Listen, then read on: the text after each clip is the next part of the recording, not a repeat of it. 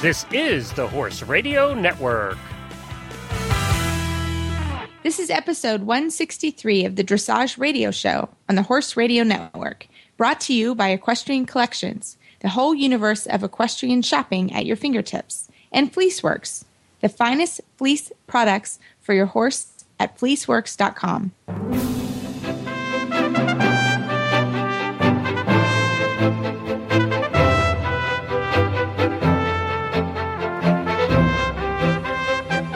This is Reese Koffler-Stanfield from Georgetown, Kentucky. And this is Philip Parks from Fergus, Ontario. And you're listening to the Dressage Radio Show. Hey, Philip, how are you this week? I'm good. How you doing, Reese? I'm doing great. So I heard that it's quite hot where you are. It was really hot today. I don't know if it's as hot as it is down south where you are, but it's hot for us, and it's been tough. I got a show this weekend. Took some horses there today and schooled a little bit, and I was feeling the heat, and I guess it's going to stay this hot all weekend, and it's going to be tough. So, Philip, I love you, but I've got to make fun of you. You said it was 31 degrees Celsius, and Glenn and I, before the show, that is 87 degreas. Yeah, but I said that's without the humidity. Maybe there's humidity in there to make it hotter. I don't know. Like I said, maybe it's not as hot as you guys, but I'm complaining about it anyways. Yeah, you're really complaining about it. And it was, over here last week in Kentucky was 105 or something. So, I don't have a lot of sympathy. I would love 87 degrees, but right, I just had to say that. I'll shut up. Yeah. It's fair. Yeah, it's okay. I had to make fun of you, but we also have a pretty exciting week coming up. The Young Rider Championships are here at the Horse Park next week. So we already have my Young Rider is getting ready, and we're counting down for the big show. And I'm also helping several eventing young riders, and I have a couple other young riders shipping in for the weekend just to kind of be here and waylay before we go to the horse park. So we're already feeling the big championship vibe here. That's great. I mean, I know that they named the Canadian teams not too long ago, and I guess they're all shipping down to get down there for the big competition, and looking forward to it, and looking forward to seeing how our Canadians do against the Americans. And I heard it's a great show. I haven't been down to see it, but sounds exciting anyways. Yeah, I'll have a report in a couple weeks, so I'm really looking forward to it, and it should be a fun week. I did Young Riders, so it'll be fun to get back to my roots again. Great, but great. There's been some fun news. Well, actually, this is not so fun for Wellington, but Wellington, Florida, on Monday withdrew its bid for the 2018 World Equestrian Games. It's really a politically generated campaign by the local government that could undo millions of dollars of major improvements to the Palm Beach Equestrian Center. The withdrawal of the application was sent to the FEI and the USEF by Equestrian Sports Productions that organizes the world-famous Winter Equestrian Festival and the newly created Global Dressage Festival. And the decision was made just 2 days before the presentations by the candidates of the WEG in Switzerland. So 3 cities remain. Actually 4. Vienna, Bromont, and Rabat, Morocco. So that's going to be interesting to see who gets it in 2018. Well, I'm liking that Bromont's still in there. Hopefully they make a good presentation and we can have a World Equestrian Games in Canada. I mean, I'm all for that. I won't have to travel too far to get there, and good luck to Bromont, I guess. Yeah, well, I've been to Bromont, and it's a wonderful area, and I think it would be fun either way. And I'd love to come hang out and party in Canada with you. That would be great fun. That would be great.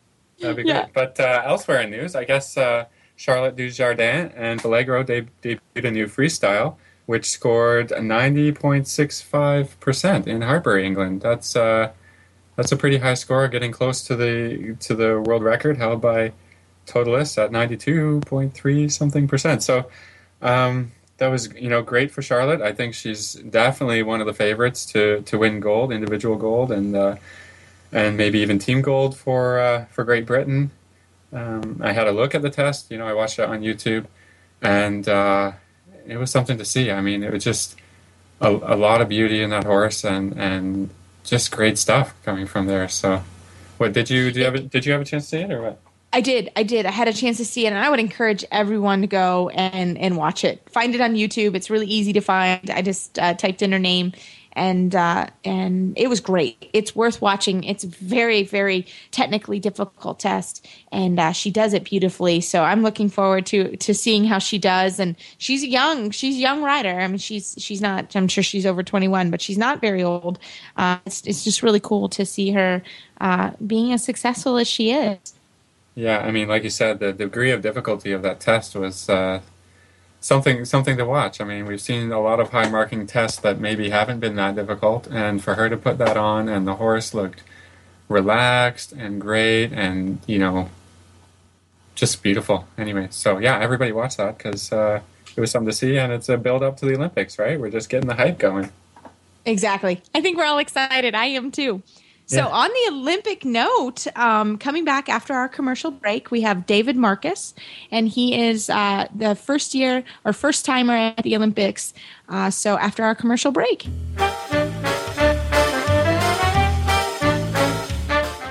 Hi, Glenn the Geek here, and I am back with Debbie from Equestrian Collections with the Equestrian Collections Product of the Week. I wanted to talk about this week the Cashel Quiet Ride Bug Net. Now, every one of us out there has a fly mask for our horses, but this is a fly mask for people. I'll tell you, when you're trail riding and you're out there and you're in the woods, like after a storm or something, and the mosquitoes or the deer flies come out, this is perfect. I always thought it looked kind of silly, and then I bought one the other day because we had been out and the gnats were horrible. So I went home and bought one, wore it out to the same place like 2 weeks later, and I could not believe it. It really, really works. It keeps the gnats out of your eyes and out of your contacts and out of your nose and the mosquitoes. And it's not really that hot. It's just like you had a fly mask on, and you can trim it if you have a shorter neck. You can trim it. It goes up under your helmet. You can tuck down in your shirt or outside of it. I was just amazed at how well it did. It was something that I don't think I ever want to be without on those trail rides at those places that are very buggy. And this year we have a tremendous problem with mosquitoes all over the country, so this is just a perfect item. And it's affordable at $15.95. You can find it easily. Just go search for Quiet Ride Bug Net at equestriancollections.com, and it'll pop up, and you can get one in your hands very soon.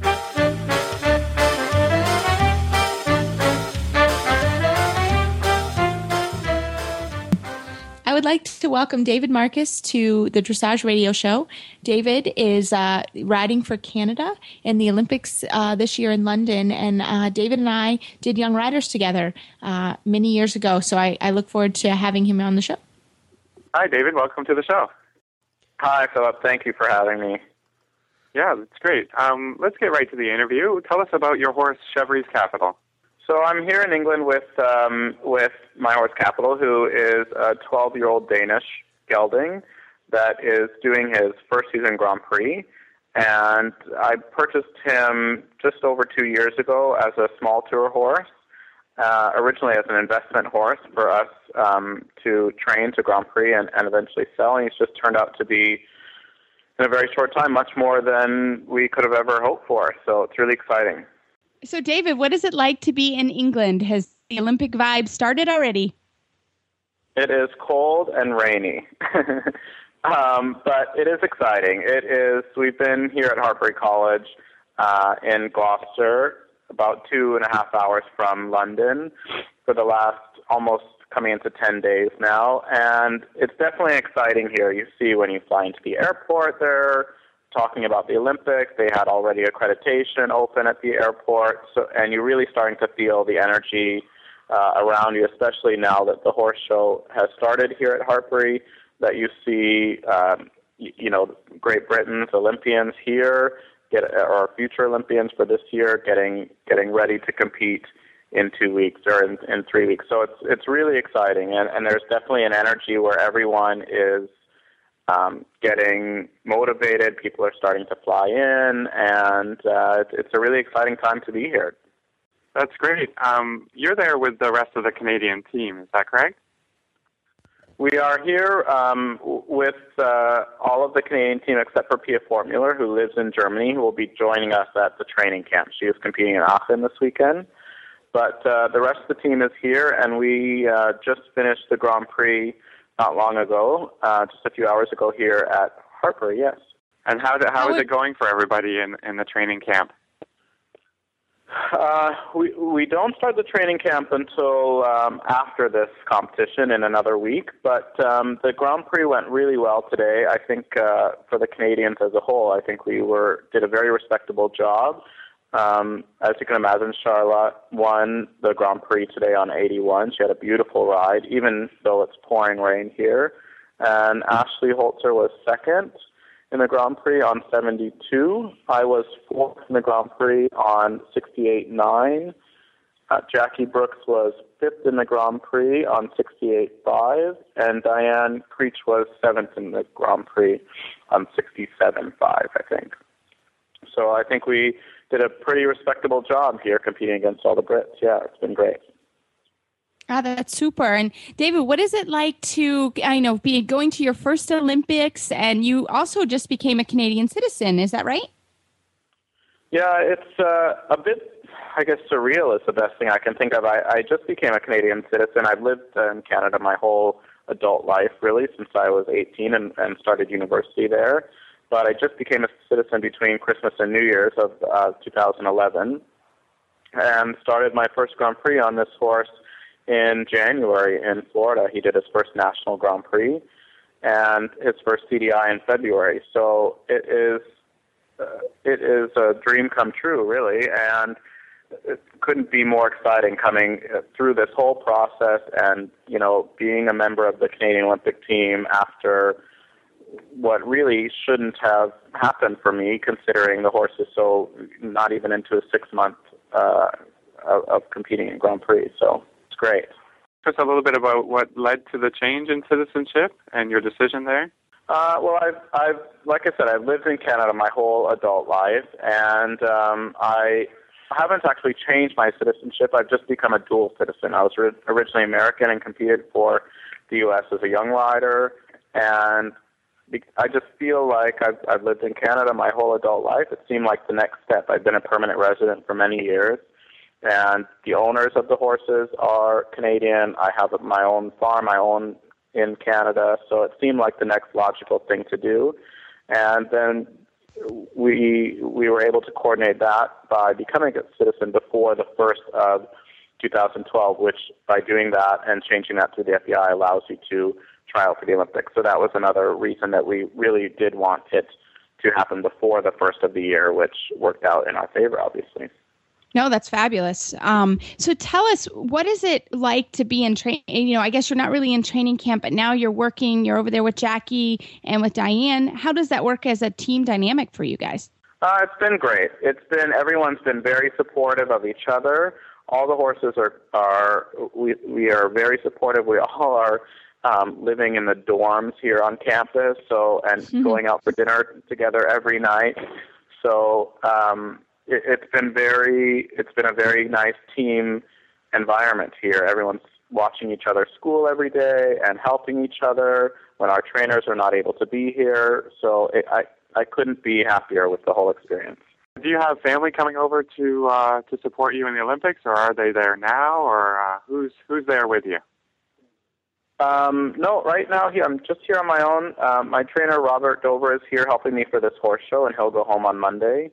And then my family will come over at the beginning of the games. My parents will come, my sister and her boyfriend are coming over, and a few family friends. And my partner, Nicholas Fife, is also coming over to help me at the games, as well as Robert Dover will be here. So we're going to have a nice big group of supporters. I feel really happy to have such a nice group of people coming to support me for this.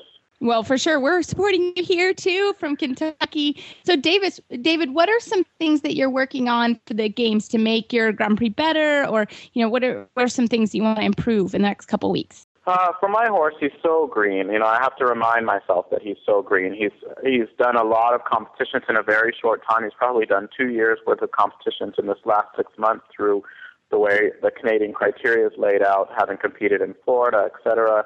So many shows in a row, and then done a few nice CDIs in Canada. So I feel like it's all about building his confidence, really keeping him really fresh.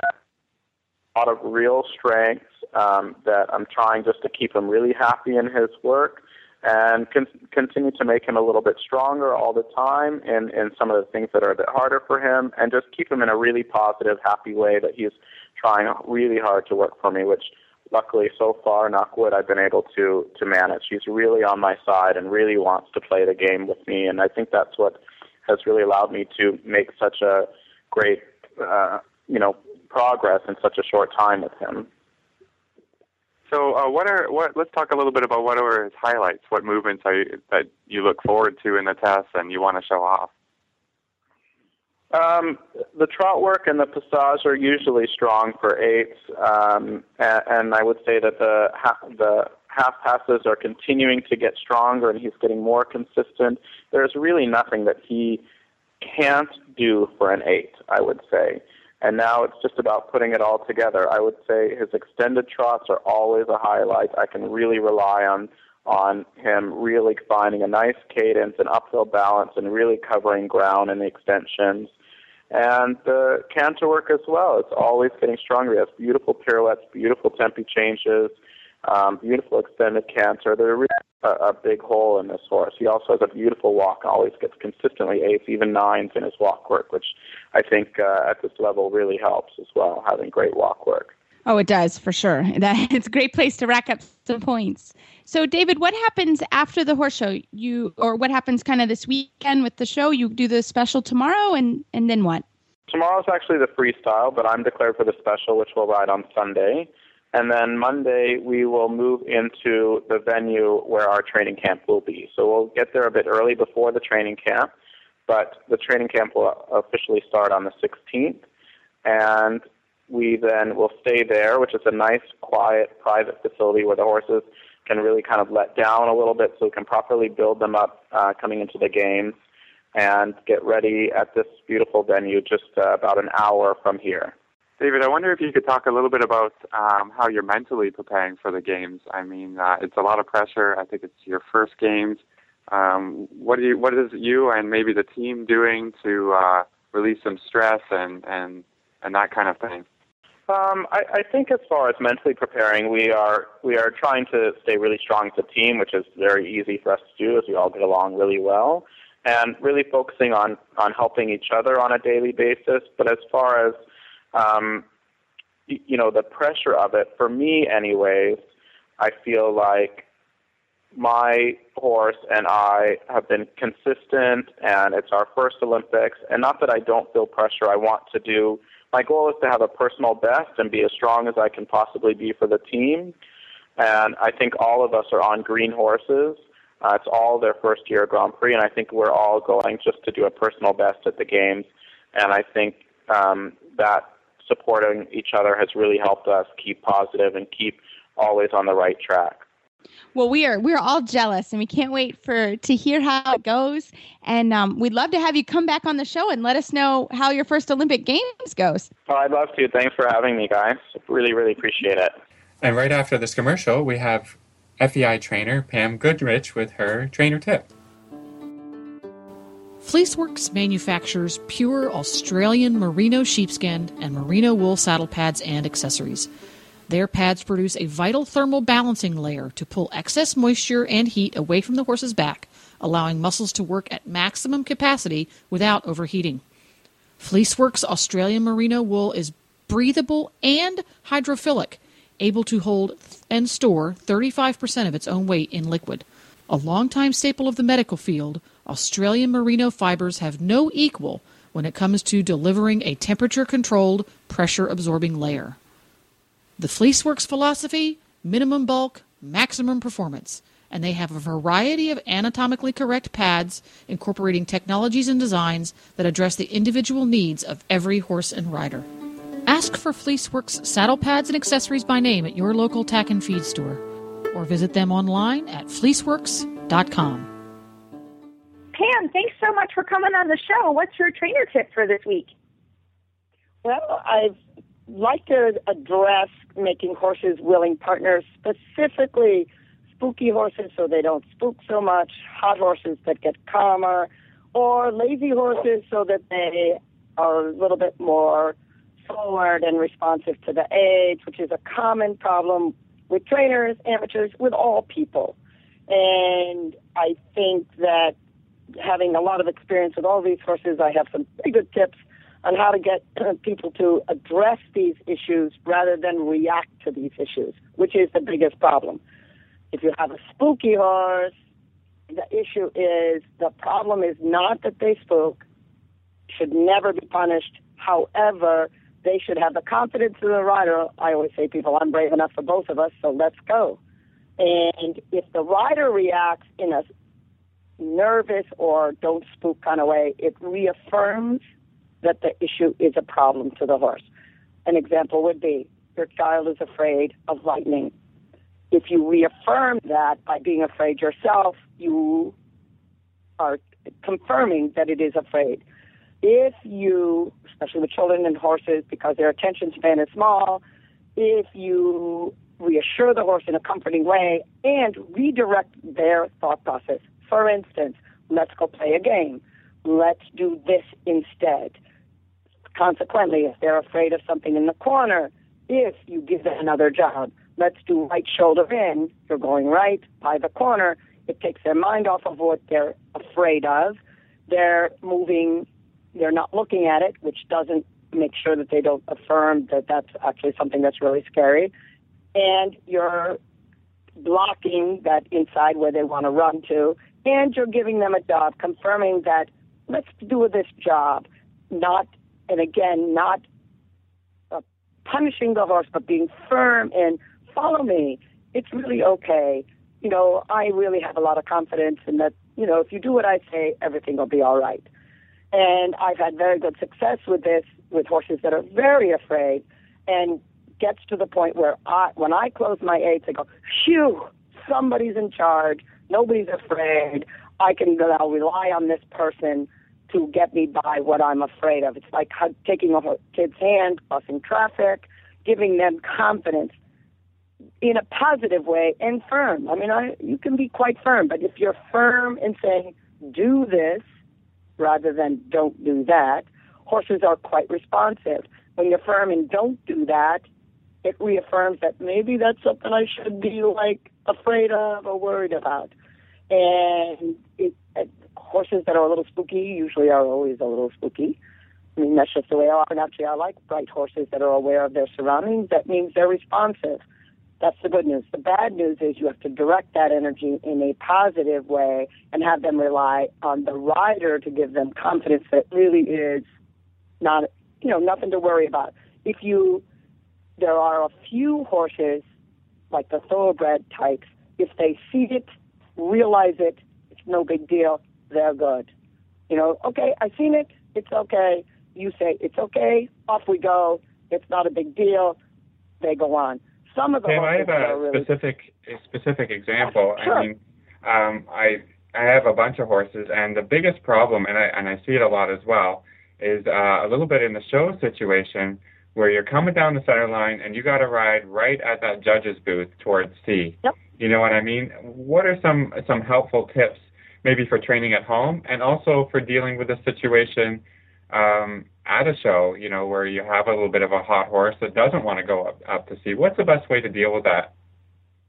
Okay, prime example, I've had several horses that were like that.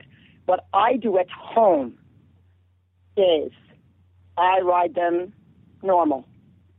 And I go someplace else, like I ride them in the field or I ride them in the indoor. I take them into the outdoor arena, and I just go down that center line just as fast and strong as I am with all the confidence in the world.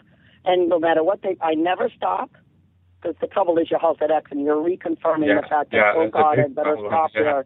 It's a real God, I better stop, it's really worried. And I just go charging down that center line with all the confidence in the world. And if they are worried or spooky, I just do like I do any other time. most horses either duck left or right, they have their issues. I go in shoulder in, I go around until they're confident. And I do it a lot, and I take them other places. I had a horse this winter that was that way, and I'd warm them up, I'd take them over to my friends and trot around, and I just charge down that center line. Now, I tell you, I don't have brakes down that center line. It's like, okay, because he's learned that when I go down that center line, take a hold of that bit and go. And it's learned behavior. And I've given him a lot of confidence because I do it a lot. I don't mean a lot as in every day, but I've acclimated. I spent a lot of time warming him up someplace and then just going down that center line, medium trot, good forward canter. And if they're worried, doing what I do any other time, shoulder in one way or the other, and keep doing it down that center line till they're confident. And eventually, it's like everything else.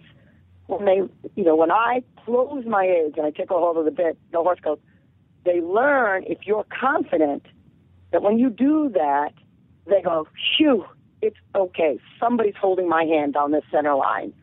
You know what I mean? Yeah. Somebody's taking me by charge and holding my hand down the center line, and I'll go. And I do that a lot before I go into the arena, because you got to halt at X, and it just reconfirms the fact that, maybe there's something scary up there, and I better stop. And what are some suggestions that you give to, let's say, some amateur ladies or juniors that are, get tense when their horse spooks? I think we've all seen that a lot, and we've even seen our friends. How do you help them sort of get over that with a spooky horse? That's the big problem. It's the confidence thing. What I tell people is, if a man asks me to dance that I don't know, and he takes me tentatively in hand and tries to lead me in the dance, we're all over each other. If someone firmly, I don't mean abusively, but firmly takes me and says, follow me, you know what I mean? Follow me. I am much more confident that that's going to happen. And the problem is, as soon as people get tense and unsure or tentative, they immediately translate that to the horse. And it's mind over matter. I can be very tense and worried, but I don't let the horse know that. You know what I mean? I don't tell the horse that. I actually get firmer. Like, I don't mean firm in a bad way, but I tell the horse, even though I'm worried about them wheeling and spinning and doing something stupid, I don't let the horse know that. I tell them, I have all the confidence in the world that I can handle whatever you do. And I do it in increments, especially with horses and riders that are timid. You make each step incrementally. In other words, you try to face things that are mildly intimidating, that you know you can handle. And then you get confidence that you can handle that, then you handle something a little bit more daunting. You do it in increments, and it's like children. You don't throw them to the wolves and say, okay, just survive out there in the thunderstorm. You take them by the hand, give them reassurance. Then as they build more confidence, you increase the degree of worrisome situations. A lot of people are really not prepared. They don't realize that how daunting a show or tractors or waterers or, water trucks can be to horses. And they go from their backyard by themselves thinking, oh, yeah, things are good. And the horse goes, oh, my God, like taking a child that's lived in a, small environment and you throw them into New York City. It's terrifying. So you need to do it, in little increments. Take them to a quiet place away from home and take them to a little busier place. And a schooling show that's very backyard and user-friendly. So it's a positive experience so that when you go to a big, daunting experience, you feel confident that you can handle. Also, tools. The more educated the horse is, the more tools you have to deal with what they do. And they should know a little bit of leg yield, a little bit of shoulder. I don't mean competitive, but they understand the age so that when you put the age on, the horse knows what that means so that you can rely on the tools of your training to override their automatic flight response or whatever their response is.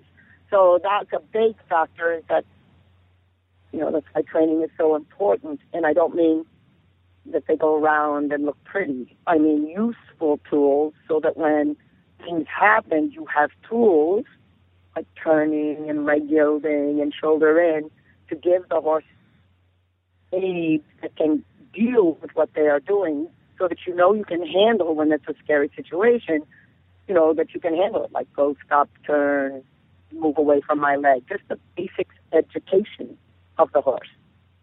But I do it incrementally, especially with timid horses and riders. I don't like... No, Pam, I think that's great advice. I think that's what everybody needs to remember is that it takes time, and it does take time. And starting at schooling shows or starting at a friend's barn and working up, helps not only the rider's confidence, but helps the horse's confidence. So that's a great point.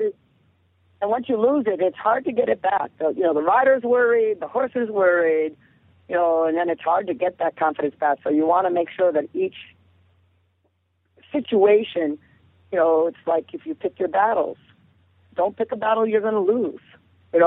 Make sure that even if it's a little bit tough on the outside of it or at the end of it, it's a positive experience.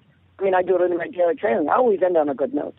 You know what I mean? I think that's fabulous. Well, Pam, thank you so much for coming on the Dressage Radio Show, and I hope you'll come back another time. It's been great anytime. Pleasure. And now I'd like to introduce Laura Bowman Herndon, the proud owner of Guberg's Kasper. Laura is a dear friend of mine and now rides my international horse, Kasper, and she is our adult amateur spotlight for the week. Laura, welcome to the show. Thanks for coming on this evening. Well, thank you, Reese. Thanks for having me. Well, I just want to tell all of Kasper's fans, I've had lots of people ask me why Kasper is no longer in my stable. And I have to quickly say that Laura and I became friends when she purchased my first international horse, Yuri. Oh, man, Laura, that's several years ago now. And unfortunately, we lost Yuri. But Laura and I remain friends, and Kasper, Guberg's Kasper, the horse that I competed internationally, still was ready to compete, could no longer really do the Grand Prix internationally, but I handpicked Miss Laura to be his new rider. So we spent the winter in Florida and Kasper in Ocala, and Kasper absolutely adored Laura's place, and Laura adored Kasper. So she now has been his proud owner for about a year now. Yep, it was a year, May, I think, 19th, actually, somewhere around there. Yes, so, and you have won your silver medal and have competed at Prix St. George and Intimidator 1 at this point. Yes, that's right. Yep, I got my silver medal this past October, and I did a couple of I-1s, and it's been very exciting. So, we are so, I couldn't be more thrilled to have him at your barn. You have an absolutely beautiful facility. And Laura, you also are an amazing woman. And one of the reasons that I just adore you as a friend, but also as a rider, but you are also a physical therapist. Am I correct? Yes, I am. I'm a PT. I've been a PT since 2001, and I work in acute care, which is a hospital. I'm the director of a rehab department there in the hospital, and that's my day job. That keeps me riding Kasper. Exactly, and he, as we know, he likes his very fancy shoes for sure. Yes, that's right. And Laura, you're also a mom. Yes, I have a 16-month-old daughter. Her name is Jenna. And so that's been, actually, Jenna, I think when I got Kasper, Jenna was a couple months old, or it was, I don't know, I came up to visit you and to ride him, and I think she was 10 weeks old. So Kasper and Jenna kind of came as a package deal, I guess. Yes, they did. We were actually at Laura's farm in Ocala when Jenna was born and when she came home from the hospital, so it was really special to be there. So, Laura, tell us, you have an amazing story on how you fit Dressage and Kasper into your very busy work, mom, wife, daughter life. So how do you do it on a daily basis? Well, I think it takes teamwork and some stubbornness and persistence along with all that. I think I have a very supportive family and husband, and my mom lives nearby, and I think you just kind of make it happen in your day. I mean, there are many mornings when I get up at 5 a.m. so I can ride before I go to work, and then sometimes when I have to go to work too early to do that, then after I come home and put Jenna to sleep, I turn the lights on the arena and go out at night and ride. So, I just determined, I guess, or I don't know, not so bright, one of the two. No, you're extremely determined. And you also have a great instructor, Bill Woods. And yes. How do you fit in your instruction and riding Intermediate 1? That's where you're doing. And your first time out, you've got a 70%, I think. I remember hearing. Yes, I did. I feel kind of guilty about that because I feel like you shouldn't get a 70% the first time you ride I-1. It was just really an awesome ride. We went over to Rocking Horse, and it was one of those days I'll never forget. And yes, Bill helps me. We try to meet weekly. It usually depends on his schedule and depends on my schedule, but he's really good also with being flexible and to fitting me in the schedule. A lot of times our lessons are 7 o'clock in the morning, but yeah, it's. No, I think that's kind of the hardest part about having an FEI horse. I mean, we've talked a lot about it on the show, having the instructor that really can be dedicated and getting to proper instruction. So having Bill come over it was really integral for your success, I'm sure.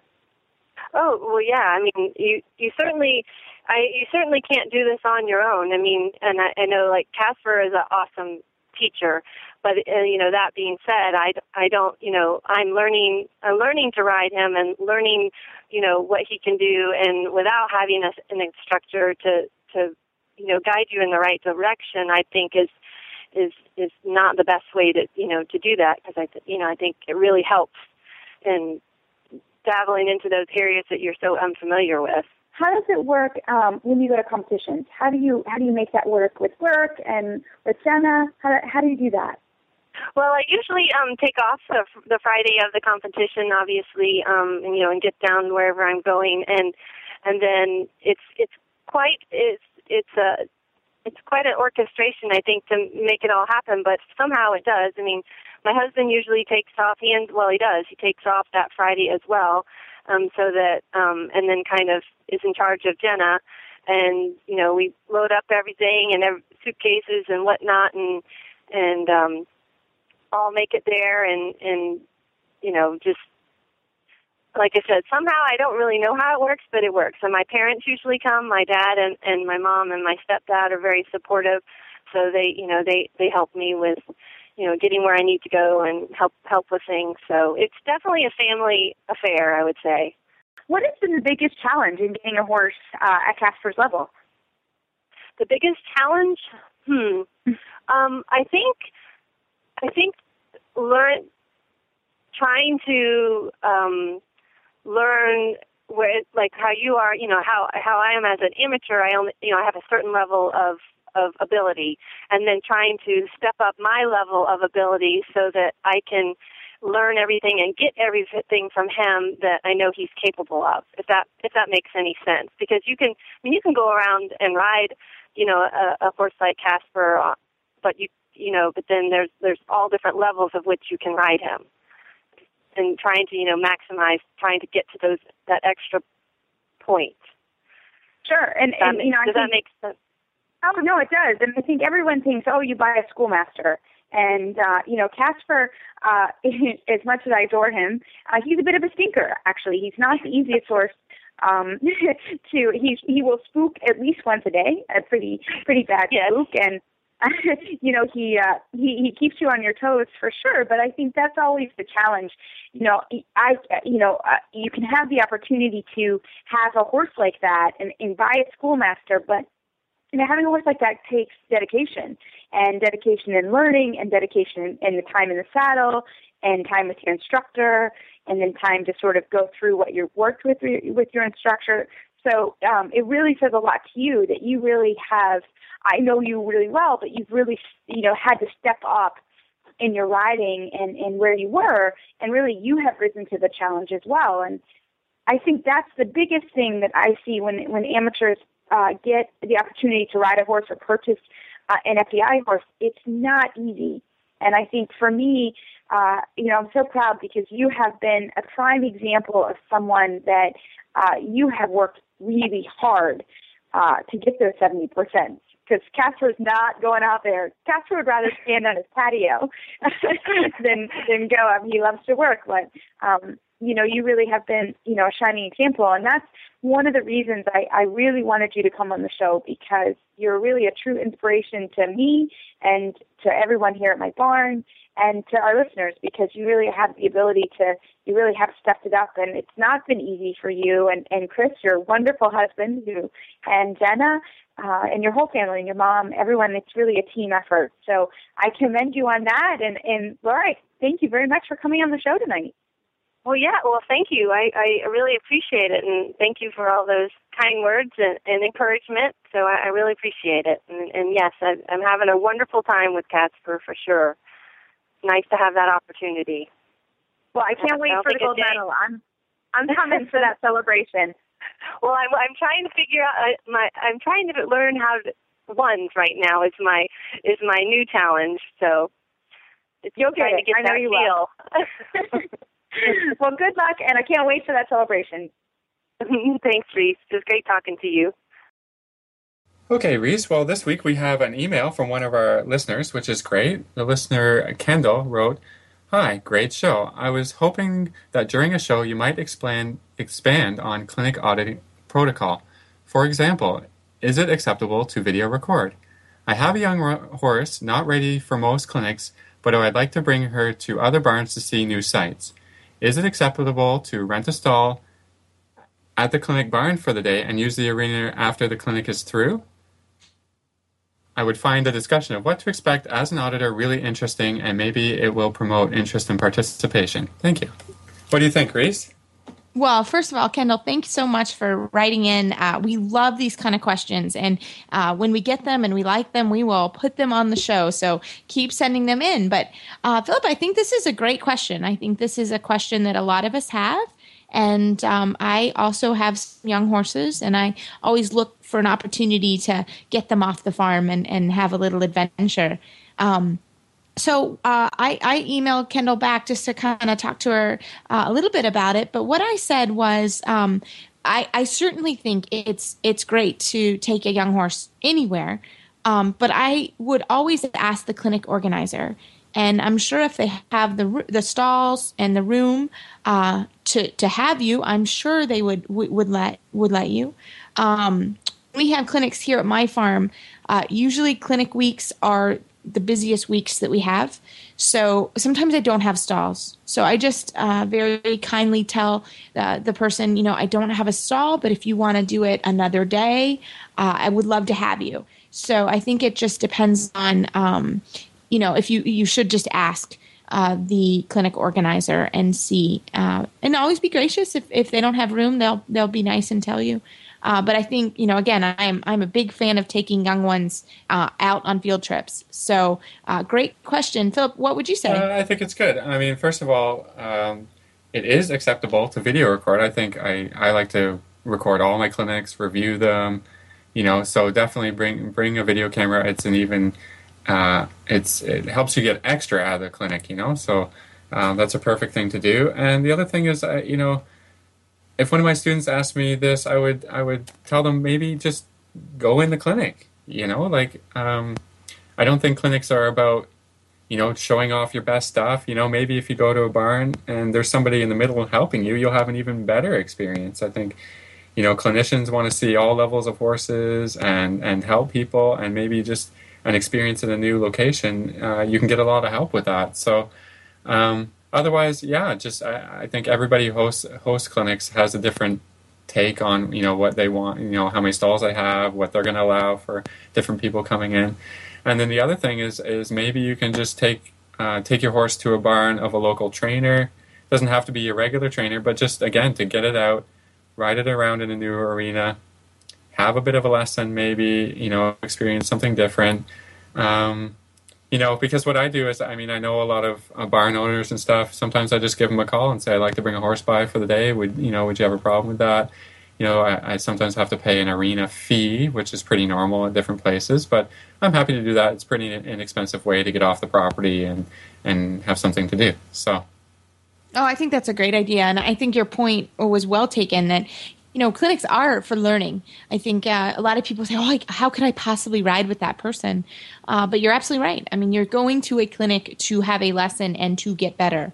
You're not showing. I try and tell people the best lessons is when it goes wrong, not when everything is perfect. A clinician exactly. And say, oh, that's good. They're there to help you. They're going to, maybe push you beyond your expertise a little bit, push you beyond, what you've been doing at home, and just, learning and getting help. So I think that's a great way to do that.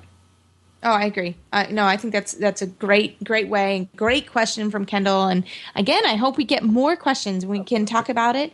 And also, if a question for somebody specific, maybe a vet, or we can have somebody on to talk about things. We need a lot of feedback on our shows so we can make them better. Exactly. And if we can't answer it, we will certainly find somebody that can. So thanks so much for that. And you can find our show notes and links to today's guest on our website, dressageradio.com.